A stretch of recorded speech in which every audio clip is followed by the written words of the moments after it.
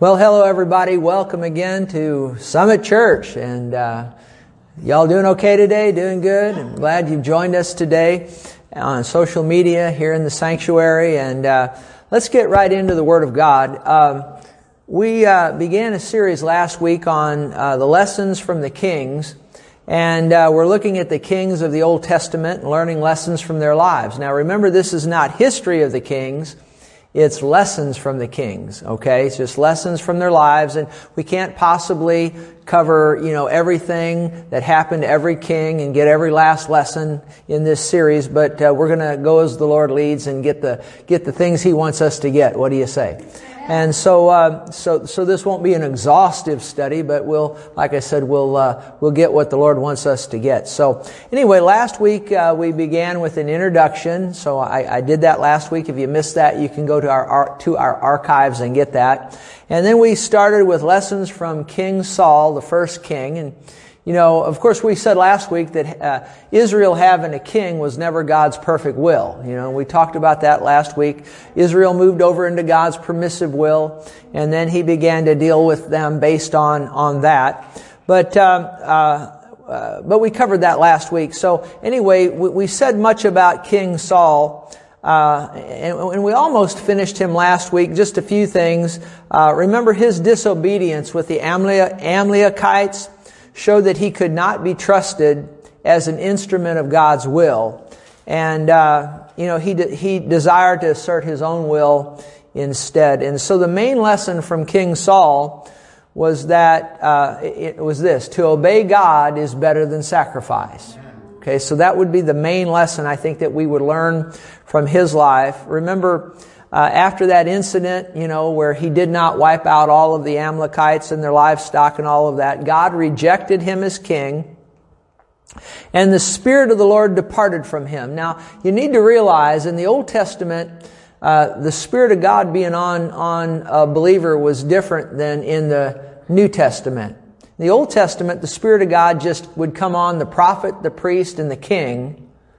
And then on others as the Spirit of God needed them, like the judges and so forth, as God would need them to rise up and do things.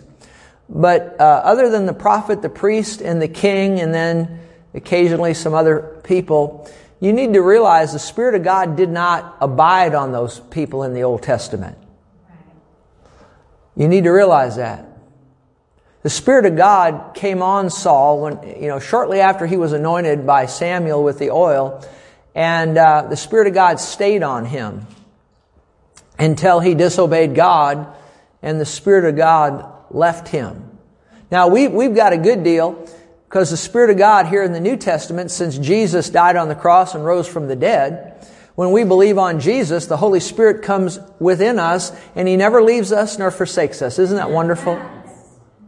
And right here, I'm getting a little ahead of myself, but remember when David, after he had sinned with Bathsheba, and Nathan the prophet came to him and he cried out with tears in his eyes, and he said to God, he said, take not thine Holy Spirit from me. Remember that? Yes. You see, he saw the precious Holy Spirit leave Saul. Yeah. And David didn't want the Holy Spirit to leave him like he had left Saul. You need to realize that, see. And so what I'm trying to get through to you is that we've got a better deal than they had it in the Old Testament. Because the Spirit of God comes to us when we believe on Jesus, and He never leaves us. But there, like in the case with Saul, the Spirit of the Lord departed from him. And then, of course, the Bible says that an evil spirit, the King James says, from the Lord came upon Saul, but you study into that. The Lord God Almighty did not send an evil spirit of Himself to come on Saul. You need to understand that. He allowed it to come on Saul, but He didn't send it. He didn't cause it. God does not work in conjunction with evil spirits. But when the Spirit of God left Saul, then he was open to demonic forces. And God allowed that. Do you understand that? Okay. But anyway, the Spirit of the Lord departed from Saul. And as you study his life, after that, he would go into fits of rage and madness, when that evil spirit came on him that God did allow to come on him. And so he was rejected as king. Now, of course, during Saul's reign, young David came on the scene. And we'll talk about him today. Something else you learn from Saul is in relation to David is Saul was very jealous of David. And a lesson we should learn from Saul is not to be jealous of others. Not to be jealous of others. Okay? Jealousy is a very it's not a good thing when you're jealous of other people and what they have. And so let's learn that lesson from Saul, not to be jealous of other people and of what they're doing and those sorts of things, okay, and what they have. Let's don't be jealous. Let's just don't be jealous, all right? And Saul got to complete his reign as king, but he wasted most of his time chasing David, trying to kill him. And when you look at it, David meant Saul no harm. David loved Saul. We'll talk about that as we go. But think about what jealousy did to Saul. It turned him against somebody that was loyal to him, and it really played a great role in Saul's demise. It really did, because he wasted most of his time as king, really, from my study of it, or a lot of his time running around chasing, David through the desert and the hills and whatnot, trying to kill him. Anyway, after visiting the witch of Endor, now Saul should not have went to see the witch, but he did, and I'm not going to get into all that. I was going to, but the Spirit of the Lord just lead me to just move on. But the next day, after he went and saw the witch of Endor, Saul died. He died in battle along with 3 of his sons, and he died by falling on his own sword. And so King Saul began his reign with great promise, but ended it in shame. And it's sad, because he had so much promise. When he started out, he was humble, remember? And God, in God's permissive will, chose him as king, and there was so much promise. And actually, if you study into it, before I think it was the situation with the Amalekites, or it may have been the situation when he offered that sacrifice, one or the other. But God's intention was to establish Saul as he later established David. That was God's intention. But Saul messed it up. I mean, you need to realize that as you study the Scriptures, God wanted to do with Saul what he ultimately did with David. But Saul messed it up. He really just couldn't get over himself. When we just can't get over ourselves, you know what I mean by that? And the hang-ups does anybody have any hang-ups besides me? And when we just can't get over those hang-ups, it can cost us. And Saul was jealous and other things we could say, and he didn't obey God fully. And God could not do with Saul what God ultimately wanted to do with him. That's a lesson right there, isn't it? We need to be cooperative with the Lord and obey Him fully so that He can do everything with us that He wants to do. Okay? Because He didn't get to do with Saul what He ultimately wanted to do, and He had to reject Saul. And Saul went through a whole lot of terrible things that he didn't have to go through, because really he just couldn't get over himself. So he began his reign with great promise and ended it in shame. Now let's move on to the next king. Most people think that the next king was David, and really the next king really was David, except for there was a king in between Saul and David, and it was Ishbosheth. Ishbosheth. I think that's how you say it. Ishbosheth. And after Saul's death, Ishbosheth was another of Saul's sons. Okay, now 3 of Saul's sons was killed in battle with him when they were against the Philistines. I think it was at Mount Gilboa, I think is where that happened. But he had this other son, Ishbosheth, stepped in as king after Saul's death, but he was ill prepared to assume the throne. And actually there were 12 tribes. The tribe of Judah elected or chose David, and so that's when David, became their king. But the other 11 tribes were under Ishbosheth, and his reign was for only 2 years. And during that time, the 11 tribes fought in a civil war against Judah, where David was the king, And there was a civil war going on for 2 years between the 11 tribes known as Israel and Judah known as Judah. Ishbosheth was over those 11 tribes for 2 years, civil war, all of that. But you study it out. David meant them no harm, even in the midst of that war. David meant them no harm. But anyway, there was a civil war, and it's interesting. At the end of that time, Ishbosheth was assassinated. He was assassinated, but he was just a puppet king. He was a puppet king under Abner, who was one of Saul's generals.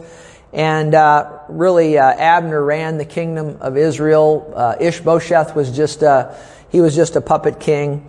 But other than that, I have no real lessons to share with you from his life, other than I guess I could say this: don't be anybody's puppet.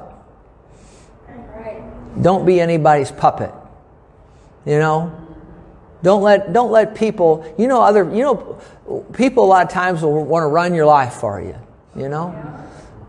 So don't be anybody's puppet. Be submissive to godly authority and all of that. You understand that. But don't be anybody's puppet. Don't jump through people's hoops just because they want you to jump through them. And don't you make anybody else your puppet.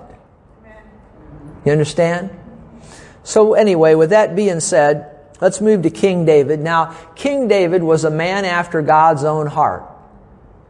And I'll say this again. If we don't get to it today, we'll finish it up next week. But the main reason, you can see this in the New Testament, the main reason that David was considered after God's own heart is because he carried out God's will. Unlike Saul, who did most or a lot of what God wanted him to do, but he didn't. Remember with the Amalekites, he didn't do everything God wanted him to do, right? Saul didn't do everything God wanted him to do. Remember that? We talked about it last week. But David would, okay? And because David would do the full will of the Lord, he was considered a man after God's own heart. Now, there's other things I'm sure that we could probably say that made him after God's own heart, but to do the will of God is so important. Do you remember when Jesus was ministering there and his mother, Aunt Mary, and his brothers showed up? Remember that? How many remembers that? And they said to Jesus, your mother and your brothers are outside. And he said, who is my mother and my brothers? But they that do what? The will of God. Right? Jesus put emphasis on doing the will of God and keeping it, knowing the Word and keeping it, you see. And if you'll do that, it'll make you a person after God's own heart. And we'll say more about that here as we go. If not today, I'll show you the verse on that next week. But anyway, David, he came on the scene during King Saul's reign. He was probably 15 years old when we first see David. And eventually he became Saul's son-in-law. And it's interesting, the first lesson that I think you can learn from David is that he was faithful with just a few of his daddy's sheep. He was faithful to be shepherd over just what would be considered probably a small number of sheep. Now, I haven't gone in and studied how many sheep Jesse, his dad, had, but I know that his brothers made fun of him one time because David was faithful to just watch over, and they said, those few sheep of our fathers. Now it's interesting, Eliab, Abinadab, and Shammah, three of David's older brothers, didn't care apparently for the few sheep. But David did. And it's interesting, that impressed God, and God took David, the Bible says, out of the sheep pens and made him the king of Israel. Humble yourself under the mighty hand of God, that He might exalt you in due season. What the world thinks is small and insignificant is not small and insignificant to God. God sees things totally different than the way the world looks at them, and the way a lot of Christians look at things, frankly. And because David was faithful with just the few sheep, and he watched over those sheep, and he wouldn't let anything happen to those sheep. And when a lion and a bear tried to come and kill him, remember? He killed the lion and the bear under the power of God, didn't he? Because he cared for those few sheep. And his brothers disdained it. They're just a few sheep. Yeah, but his brothers didn't become the king of Israel either. And the Bible says God took him out of the sheepfold, out of the sheep pen, and made him the king. Think about that. Again, humble yourself under the mighty hand of God, that He may exalt you in due season.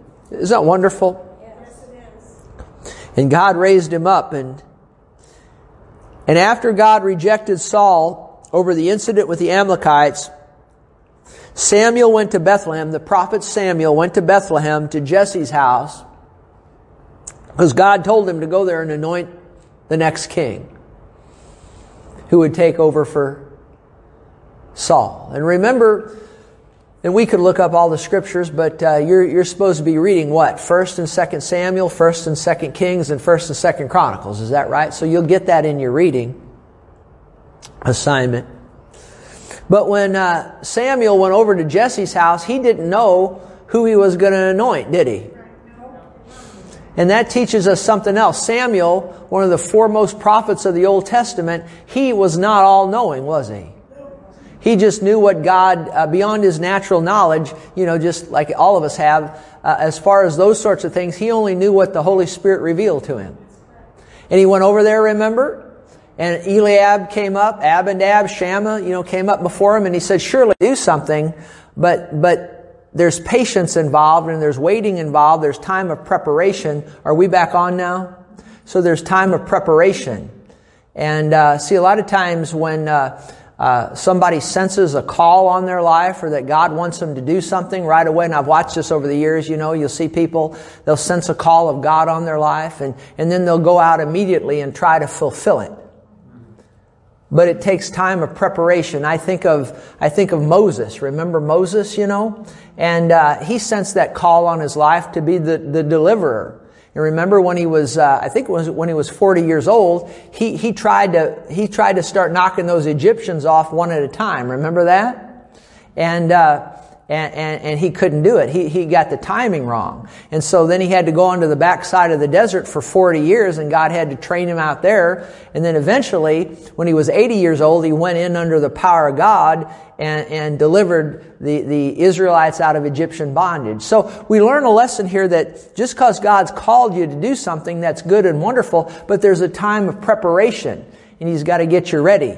And that's what He did with David, and He prepared him and got him ready to one day step into the kingship. Now actually, when we first see David, after he was anointed, I guess when we first see him in relation to Saul. Now this is kind of history. I'm giving you a little history as we go, but we're digging some lessons, some nuggets out here. Remember, he had to face Goliath. Remember that? How many remembers that? He had to face Goliath. And so did that go off again? Dropping the signal? Okay. Well then, that's fine. Then we'll just keep right on going. What do you say? How am I doing? Am I doing okay? Doing all right? You get anything? But so we see David come on the scene as it pertains, I guess publicly, if you will. the first time we see him is publicly is with Goliath. Remember the giant Goliath? How many remembers that? Remember that? And so he was defying the armies of the living God, and David went out there to take some supplies to his brothers, who were out there fighting in the army, and I taught a message one time on how to kill the giant. I've taught it several times. So you ought to go back in the archives and listen to that whole message, because there's about 10 major lessons we can learn from how David killed the giant. One thing I do know, Eliab, Abinadab, and Shammah, when David got out there, they were afraid of the giant, weren't they? They were really cowards, really, I guess, if you think about it. You can see why God didn't choose them. But David, he said, well, first of all, let me just give you just a few things, and then we'll move on, because I've already taught on this over the years many times. But don't ignore the giant. If you're taking notes, David didn't ignore the giant, right? And David didn't magnify the giant. Remember, David's brothers and the other of the army of the Israelites, they were magnifying the giant. So don't magnify giants in your life. Don't ignore them. Remember, faith does not ignore giants. Faith deals with giants. Remember that? And so don't ignore the giant. Don't magnify the giant. Don't magnify the sickness. Don't magnify the disease. Compare it against God. That's what David did, How many of you know cancer looks real small next to God, doesn't it? Is that right? And then remember, David knew his covenant that he had with God, because he called Goliath an uncircumcised Philistine. See, he knew his enemy. He knew, you need to know your enemy. The Bible tells us clearly that we need to not be ignorant of the devil's devices so he doesn't take advantage of us. And so David knew that Goliath didn't have a covenant with God, and David knew that he did. Some good lessons to learn. If you're going to kill a giant, you better know what the Word of God says. And then something else that really impresses me about David is he practiced his covenant on the smaller problems before the giant showed up. Remember, he killed the lion and the bear. See, a lot of people, Christians, in the healing ministry now for a couple of decades, I've watched it, that a lot of times Christians, they don't want to spend time in the Word using their faith on the headache, or using their faith on the backache, or using their faith on whatever. And then the next thing you know, there's the cancer. And if you can't believe God for a headache, how are you going to believe Him to deal with cancer? You understand what I'm saying? And so what David did is he knew his covenant. He practiced it on the lion and the bear, and then he was ready to go when the giant showed up. All right, and then another lesson that we learn from David is that he would not wear Saul's armor. Remember, King Saul wanted to send him out. David's like 15 years old. I mean, this was not that long after, I suppose, after he had been anointed by Samuel. But he's still a young boy, And now he comes on the scene, and Saul wanted to put David in Saul's armor. He wanted to put his own armor on David to go out and fight Goliath. Remember that? And David refused to do it. He said, "I've not tried that armor. I've not tried it." And the lesson you learn here is you can't kill the giant wearing somebody else's armor. Or we'll say it another way, you can't kill the sickness or the disease based on somebody else's revelation of healing. I've watched this over the many years. I've watched people, they'll listen to good ministers preach on healing, and those preachers, they've got a great revelation of healing, and they've experienced healing in their own lives, but people will sit and listen for years to preachers preach on healing, but they never really get a revelation of healing for themselves. And we need to realize, or whatever it is, this applies to the physical realm, the financial realm, whatever. But you can't receive from God based on somebody else's revelation of the Word of God. You got to get a revelation for yourself, see. And so we learn that from David. Now, also something else we learn from David. Go to 1 Samuel 24. As I said earlier, Saul pursued David often to try to kill him. And he wasted so much of his time, Saul did, trying to find David and kill him. But it's interesting, and a great lesson we learn from David is that when David had the chance to kill Saul, he did not do it. And notice here, I believe they were in a cave at this point, and David had a chance to kill him. But look at 1 Samuel 24, verse 6. And David said to his men, "The Lord forbid that I should do this thing to my master," talking about Saul, "the Lord's anointed." See, he kept seeing him as the Lord's anointed. Even though the Spirit of God had left Saul, David still respected him, that God had anointed him, that he was God's choice. Now learn a great lesson here. Learn a great lesson. Always respect people who God puts in authority. Whether you agree with them or not. Now, you always obey God rather than man. You understand that. But respect people who God puts in authority. And David said, "The Lord forbid that I should go do this thing that kill my master." Talking about Saul. "The Lord's anointed, to stretch out my hand against him, seeing he is anointed of the Lord." So David restrained his servants with these words and did not allow them to rise against Saul. Now, I tell you what, in pastoring for 27 years and talking to oodles of other pastors and being around the ministry for 35 some odd years, this is one thing let me put it this way. This is a lesson that most Christians have not learned from David. Because I've been on the receiving end of it. My wife and I have. And I've watched other pastors on the receiving end of this. And I've watched church members just talk so badly about their pastor and their pastor's wife. And not just here, but elsewhere. In other churches, I've watched this. And it's a despicable thing. And it's a despicable thing. I said it's a despicable thing. I've watched people over the years, they'll come to Diane and I, and to our face, and then they'll go right out and just slice us and dice us with their words. And not just us, but other pastors. This is a rampant problem in the body of Christ. And you wonder why God's people aren't blessed any more than what they are. Now, not everybody does it. Not all Christians do it. But I'd say probably, if I had to put a number on it, I'd say 80%. That's a high number, isn't it?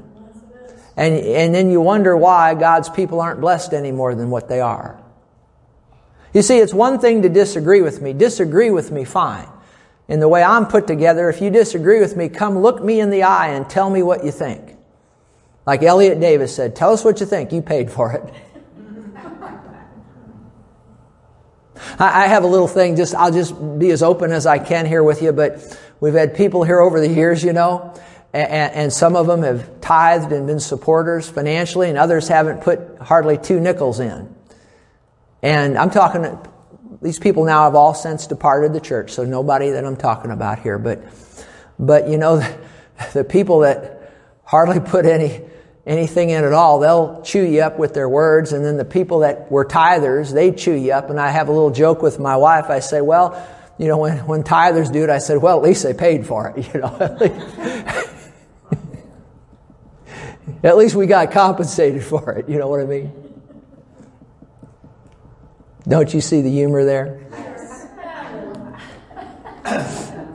At least we got compensated for their abuse. I mean, there's only one thing worse than people talking bad about you that support financially is people talking bad about you and they don't. Yeah. It's like I have this little thing I say about volunteers and paid employees. There's only one thing that's worse than a volunteer that doesn't do their job. And that's somebody that you pay to not do their job. Right. And until you've been on the end of it where you've been the supervisor, you won't know what I'm talking about. But, it's bad enough when a volunteer won't do their job, but there's one thing worse than that when you pay people a good salary and they don't do their job. You understand what I'm saying? But so I went off and joked a little bit there, but seriously, this is a serious problem in the body of Christ. Church members chewing their pastors up and talking bad about them. It's a problem. It's been a problem in this church over the many years, and it's been a problem, I think, in most churches. I remember Diane and I went out to lunch one time, after service, and we walked into a restaurant, and there were some people sitting there. I didn't know them. They were from another church. I don't even know what church they were from. But I could tell you, just as we walked by the table and we sat at a table nearby, sometimes you can hear what comes off another table, And I tell you what, they might have been having turkey or chicken on their table, but they weren't really having turkey or chicken. They were having their pastor for lunch. And it was all I could do to not get up and go over there and rebuke them, but I just minded my own business. I didn't know who they were. But it's a rampant thing in the body of Christ. And we need to learn a lesson from David that, you may not agree with me on everything, and if you're watching on social media, you may not agree with your pastor on everything, as long as he's not disobeying the Word of God, but, there's sometimes pastors will want to paint a wall a different color, and people get all up in arms over that. Do you know that? Absolutely. And so, now if the pastor's telling you to do something that's out of line with the Word of God, that's different. But as long as he's doing his best to follow the Lord, you may not agree with him on everything, but you need to respect that office that God has put him in and not talk badly about him. Can anybody say amen to that? And let's learn, because David had the chance on a couple occasions to kill Saul, and he did not do it. He wouldn't even speak against him, because he considered him the Lord's anointed. Now, that was worth coming to church for, just to get that. Now I'm not saying any of you need to hear it. Most of the people that infracted on this, they've long since gone a long time ago. But be that as it may, we all need a reminder, don't we? So we all need a reminder. And like I said, the way I'm put together, if you have something to say to me, that don't say it behind my back. Like Elliot Davis said, come and tell me to my face. Is that fair, And I've had people do that over the years, come and tell me what they thought. And there's some times that people brought things to me, and I saw, I needed to make a little correction in an area or two, But, what I would suggest, I feel by the Spirit of the Lord, before you go with something to your pastor, a complaint, start praying about it. And praying that God will deal with him. And you know what? A lot of times, God will deal with the man. Or the woman, before you have to go and intervene. And besides, church members shouldn't set themselves up to be correctors of their pastor anyway. God has other mechanisms for that. I've had church members over the many years gone by, where they think their assignment in the church is to correct me and change me. That's not a church member's assignment. The assignment of the church member is to come and learn from me and be nurtured by the Word of God. You understand that? And if God needs to correct me, He has other mechanisms to do that. Okay? You understand that? And that's true not just for me, any pastor. Right? But a lot of church members think it's their role to correct the pastor, and it's not. So learn that lesson from David. He would not kill Saul. He wouldn't speak against him. He considered him the Lord's anointed. That's a good lesson to get, isn't it? Yes, it is. It really is. And remember, if you want to be a man after, or a woman after God's own heart, here's how David acted, Very honorable, very honorable. Now, it's interesting also, when Saul was killed, David, now this is a man, Saul, that tried to kill David on multiple occasions, but when word finally came to David that Saul had been killed, David did not rejoice, but he mourned Saul's death and the death of his sons. And he did, and I think, if I'm not mistaken, he put some music together, in honor of, to try to honor the life of Saul, I think, and his sons and whatnot. Because David was a musician, sweet psalmist of Israel. We'll say more about that as we go. But, we should not take any pleasure in the demise of those who oppose us. That's another lesson worth writing down if you're taking notes. Now, in 2 Samuel 6, I'm not going to refer you to any specific verses, but you can read that chapter, 2 Samuel 6, and we learn some other lessons from David. Remember, David, he wanted to bring the ark back, the Ark of the Covenant. Remember, it had fallen into Philistine rule. Remember that? And he wanted to bring the ark back. And it's interesting, and I'm just going to kind of paraphrase this because we can learn some lessons from it. When they went to get the ark, they set the ark on a new cart. And Uzzah and Ohio, the sons of Abinadab, drove the cart. And Uzzah put out his hand to the ark of God because the oxen, I think, hit the cart it was on. It hit something in the road, maybe a hole or a rock or something in the road, and it looked like the ark was going to fall over. And Uzzah put out his hand, to steady it, and Uzzah fell dead right there. He was struck dead right there by the Lord. Absolutely. And before I go on with this, let me just say this.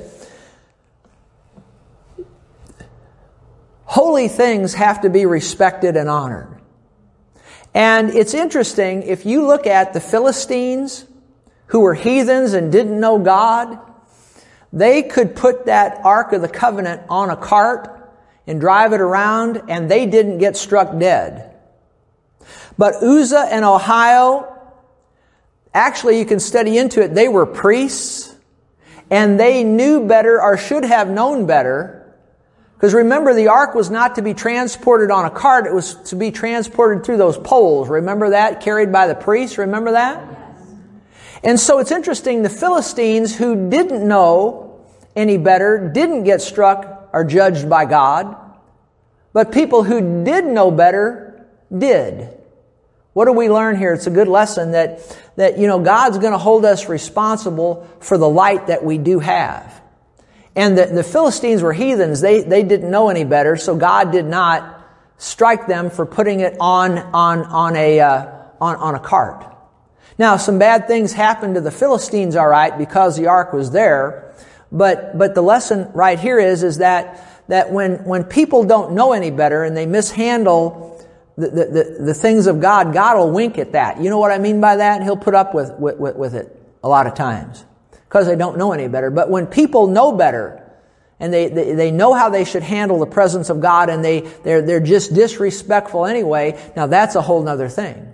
And that's what happened here. Uzzah should have known better. The people of God here, David should have known better. Okay? And they should not have brought that back on a cart. You understand that?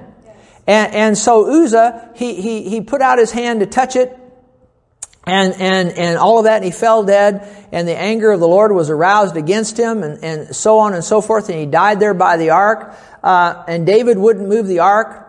I mean, David, when that happened, they all backed off, And I think it went to the house of, if I'm not mistaken, I think it went to the house of Obed-Edom and was there for a while, and the house of Obed-Edom was blessed, but David wanted that ark back. So I think what happened is they went back to Jerusalem and dusted off their Old Testament scrolls and read up and figured out how do we handle that ark?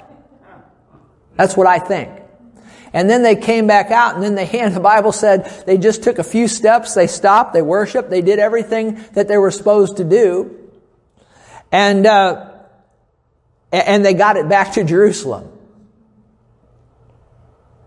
Have you ever had to dust your Bible off and find out how God looks at something?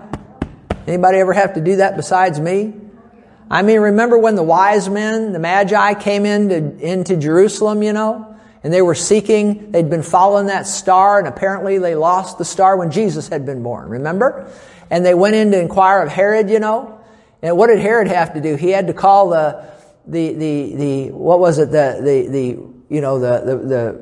scribes, I guess it was, or whatever. They had to dust off their scrolls and figure out where's the Messiah to be born in Bethlehem. Remember that? I think that's what happened with David and this ark. But anyway, the ark came back, and here's another lesson we learn. Here's another lesson we learn from David. And this is in 2 Samuel 6. As a result of the ark's return, David danced before the Lord with all of his might. And he worshiped God with all of his might. And Michal, Michal, I think is how you say it. Let's say Michal. Michal, how's that? Michal? Michal, I think is how you say that, David's wife, looked through the window and saw David worshiping God and leaping and twirling before the Lord. And that offended her, and she despised that in her heart. You know, we should never make fun of the way people worship the Lord. And we should never put them down. And you know, some people in their worship are very exuberant, and some people I've learned aren't. And I've learned this in pastoring over the years. A lot of times people that are exuberant will look at people that aren't, and the exuberant people will judge the people that aren't, saying, well, they're just dead. And then the people that aren't exuberant will look at the people that are raising their hands and jumping up and down, worshiping the Lord. The people that aren't exuberant will look at those people and accuse them of being fanatics and crazy. And how many of you know both are wrong, aren't they? Yes. Everybody worships the Lord in their own way. You understand that? And so we shouldn't judge other people for the way they worship the Lord. You know, and I've learned this over the years. I like what one good minister says. You know, sometimes when it gets a little rambunctious in a worship service, I kind of like that because it's easier as a pastor. The one minister says this: it is easier to tame some wildfire than it is to raise the dead. And so I like that statement. But there again, see, just because somebody I'll tell you this right now. I'd rather have somebody that stands in the Baptist stance. You know, the Baptist usher stance, you know, it's either this way. And if you're Southern Baptist, it's this way, you know. But I'd rather have somebody that stands like that and they don't raise their hand, they don't dance around, they don't jump around and all that, but they're faithful. And they show up when they're supposed to show up, and they do what they're supposed to do when they're supposed to be doing it with a good and a right attitude. I'd rather have people like that than people that are always jumping around, hooting and hollering, and they're so unfaithful you can't count on them for anything. You understand that? It's like, makes me think of a guy that I knew from days gone by, days of yesteryear. He was a smoker. Now you shouldn't smoke, okay? Now, will smoking send you to hell? I don't believe it will, but what's the old saying? It'll make you smell like you've been there, right? And, but this fella, he was a smoker. And he smoked, and he was a deacon in the church, but he smoked, you know. And so the other deacons and elders rose up and came to the pastor and said, he must be thrown off of the deacon board because he smokes. And so the pastor, the pastor wouldn't do it, but they just stayed on him, you know. And so finally, now maybe not everybody on the deacon and elder board, but most of them, they wanted him thrown off because he smokes. And the pastor, finally, he was going to throw him off, and he said, nope, I'm not going to do it. He said, that man, he's faithful. He's there every time you need something done, and he does it with a good and a right heart and a good attitude. And he said, these other people that want this smoker thrown off the board, all they do is crab and complain and go on. He said, now, you know, and I agree with him. I say this, I'd rather have a church full of people that smoke like a chimney, that are faithful and don't talk about you behind your back and all that, than a church full of people that don't smoke, that are backbiters. Can anybody say amen to that? But I'm not condoning smoking now. I'm not condoning that. Now, there was a day I thought maybe smoking would put you in hell, but I've learned the Word of God, and I don't think it will. But, you know, that was back in the day when I was a kid. And at the golf course, I'd come through, and the ladies, they had played a golf game, called it Bingo, Bango, Bongo, okay? And the most that was ever going to change hands was like a couple of nickels, you know. And this is back when I was a kid, and I came through the lounge, not the lounge, but the pro shop area there where they were having their sodas, and I preached them right into hell for playing Bingo, Bango, Bongo, you know, and tried to get them saved, you know. But we understand Bingo, Bango, Bongo. It's first one on the green, and then it gets a nickel, and then after everybody's on gets whoever's closest gets a nickel, and the first one to hold their putt gets a nickel, you know. But Bingo, Bango, Bongo won't put you in hell. And smoking a cigarette's not going to put you in hell. And now I'm against drinking. I'm against drinking. I'm against drinking alcohol. I'm against it. But, you know, drinking a beer, will that put you in hell? I don't think that'll put you in hell, but I'm against drinking.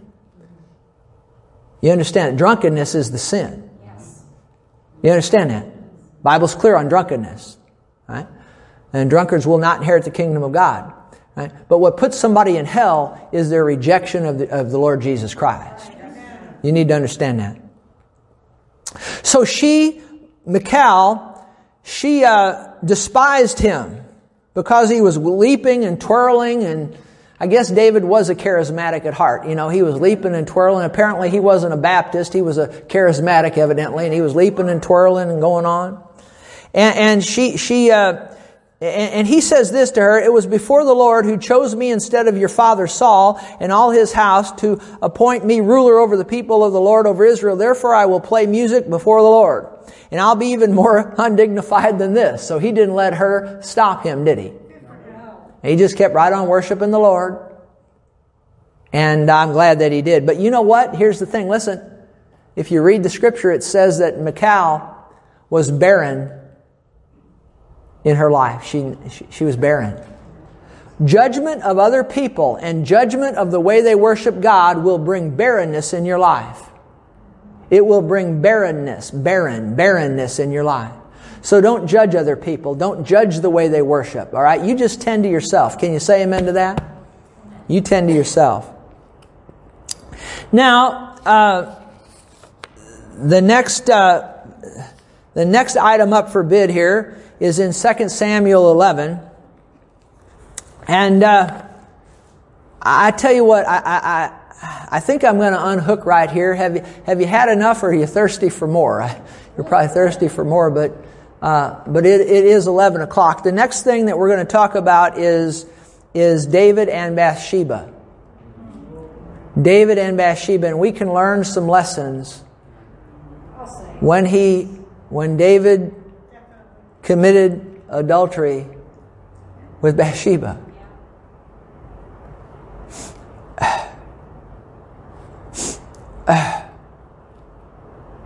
And sense the anointing of God.